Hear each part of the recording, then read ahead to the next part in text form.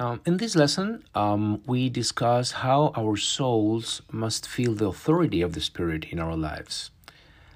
This is the only way we can live spiritually. And for that to happen, we should be longing for a spiritual authority to be sent to us. That's one who comes with the right garment to form us in the life of the Spirit, to be clothed. And then we can be able to clothe others.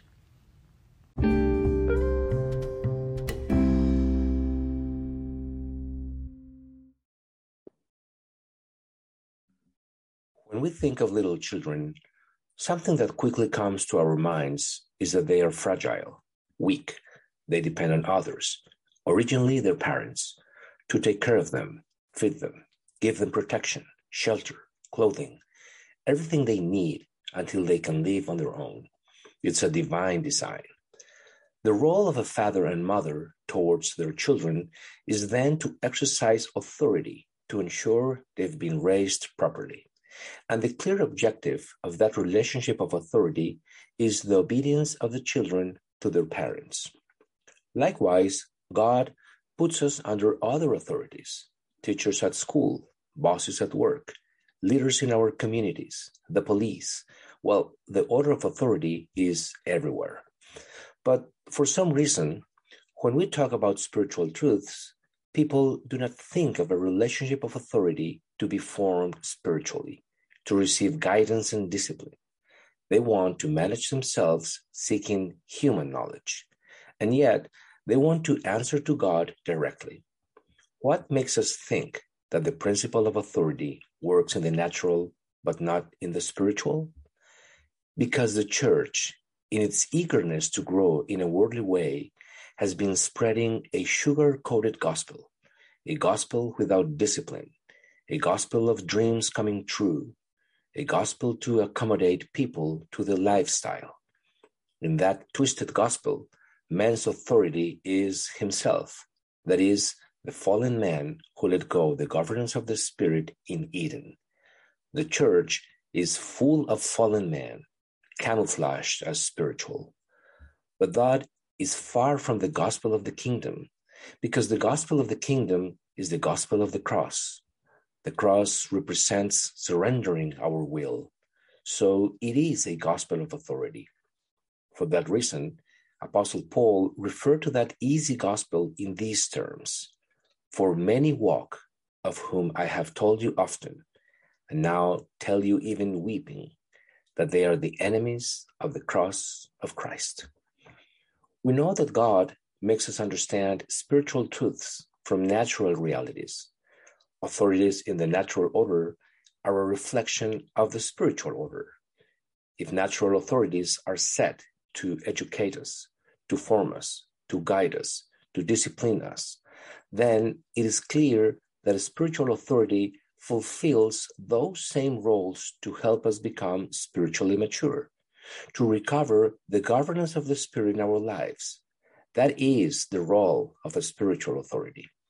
Pretending that spiritual maturity comes by spending years in congregations is very far from God's design for His people. How do we recognize a spiritual authority?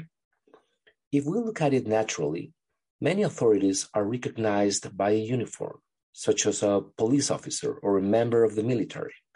Their uniform identifies them and differentiates them from others. By wearing that uniform, their badges, they send us a signal that they are clothed with rank and power. What is the garment of a spiritual authority? Some believe it is their studies in theology, their degrees, and their trajectory in the gospel.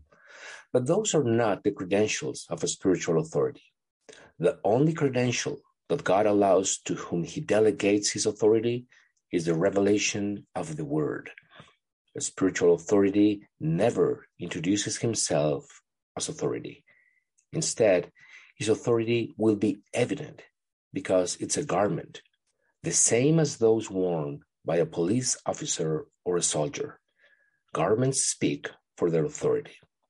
Scripture says, with regard to your old way of life, get rid of the old man who is vitiated by deceptive desires. But renew yourselves in the spirit of your mind and put on the new man who has been created in the likeness of God in righteousness and holiness of truth. As spirituals, there is a clear goal: to be clothed with the new man in the likeness of God, Christ in us.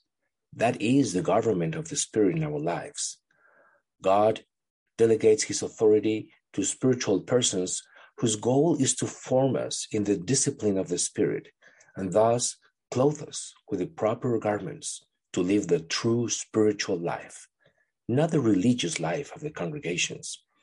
Many want blessings announced upon their lives, but few seek correction to die to their own desires and interests. Spiritual life does not come from a ritual. It is not magical steps to become spiritual. It is neither an easy daily practice, nor is presenting the scripture as a simple, self-contained school textbook, ignoring the revelation by the Spirit. My little children, for whom I again suffer labor pains until Christ is formed in you, was the expression of Apostle Paul as spiritual authority in the church in Galatia. Sound easy? Our souls must feel the authority of the Spirit in our lives. It is the only way to live spiritually.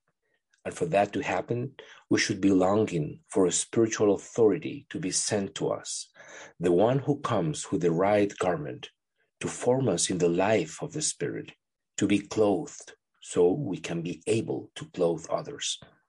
Spiritual authority does not need to raise his voice, does not impose himself, must not remind us who he is, because he bears the fruits of the Spirit. A spiritual authority does not compete, gives himself for others, does not seek profit, denies himself, does not seek recognition, surrenders.